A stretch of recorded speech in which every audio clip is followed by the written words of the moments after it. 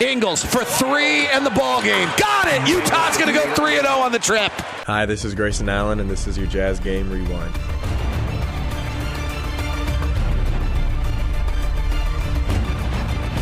Hey there, Jazz fans. I'm Andrew Sorensen, and welcome to your Jazz Game Rewind.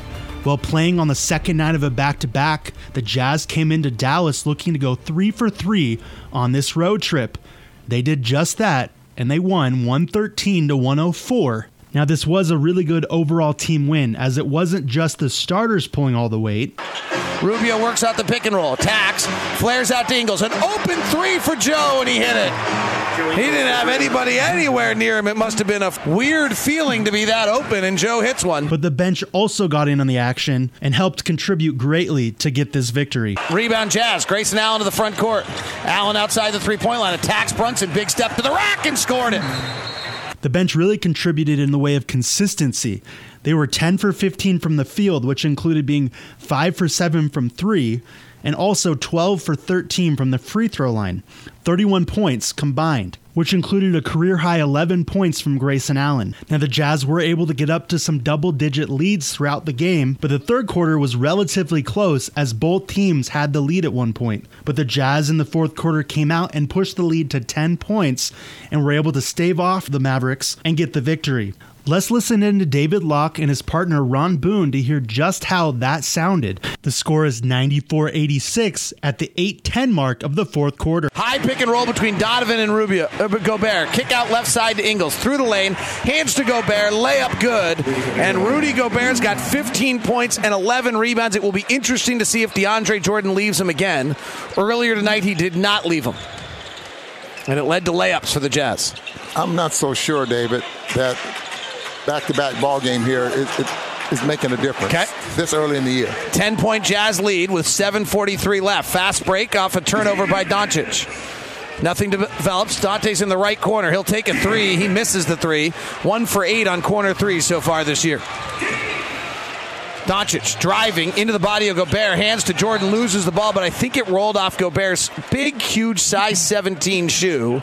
And it does. And it will be Dallas's ball with 17 on the clock. Dallas is the number one team in the NBA in transition. When they get into the half court, their offense slows down a little bit.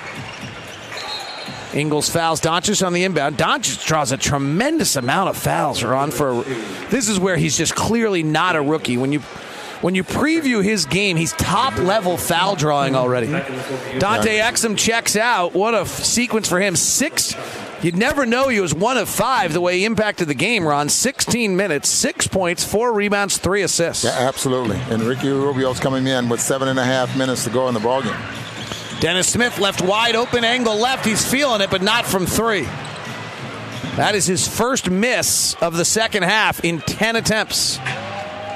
96-86, maybe 9 attempts. Donovan, tough, free throw line, stop and pop jumper, and he banked it. I have no idea if he called it, but since we don't think Donovan can do anything wrong, we'll assume he did. Jazz by 12. Here comes Matthews on a dribble handoff. They run the most dribble handoffs in the league.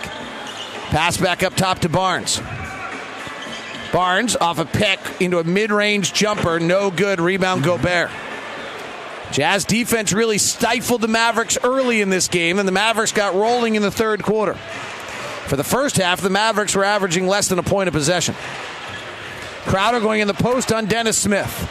Jazz by 12, 6:33 left. Out to Rubio, back to Crowder in the post. Reverse side layup is good. That is great point guard play by Ricky Rubio, just reestablishing that post. Reset, nicely done by both parties, because I thought Crowder made himself available by resetting to get the bucket.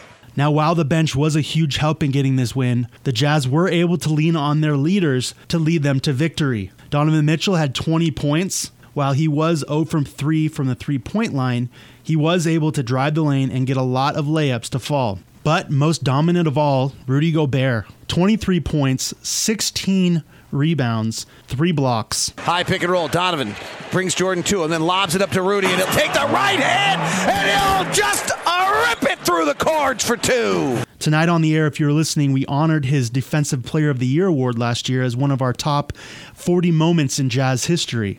If he continues this, it seems like he's added even more offense to his game, so he's dominating on both ends of the court. The rest of the league needs to watch out. He is a force to be reckoned with. Now, if this rewind wasn't quite enough for you, which I don't blame you, David Locke has his game notes empty in the noggin where he'll bullet point his thoughts throughout the game, as well as he posts his postcast alongside Ron Boone as they again break down their thoughts immediately following calling this game. Both can be found at lockedonjazz.net. Now the Jazz look to go 4 for 4 on this road trip as they head on up to Minnesota to take on Jimmy Butler and the Timberwolves. The next time you have an opportunity to see the Jazz is this Friday, November 2nd, as they take on the Memphis Grizzlies. Don't forget, you can get your tickets at utahjazz.com. Well, that's going to do it for this edition of your Jazz Game Rewind. I'm Andrew Sorensen. Thank you for listening, and I hope to see you at the next game.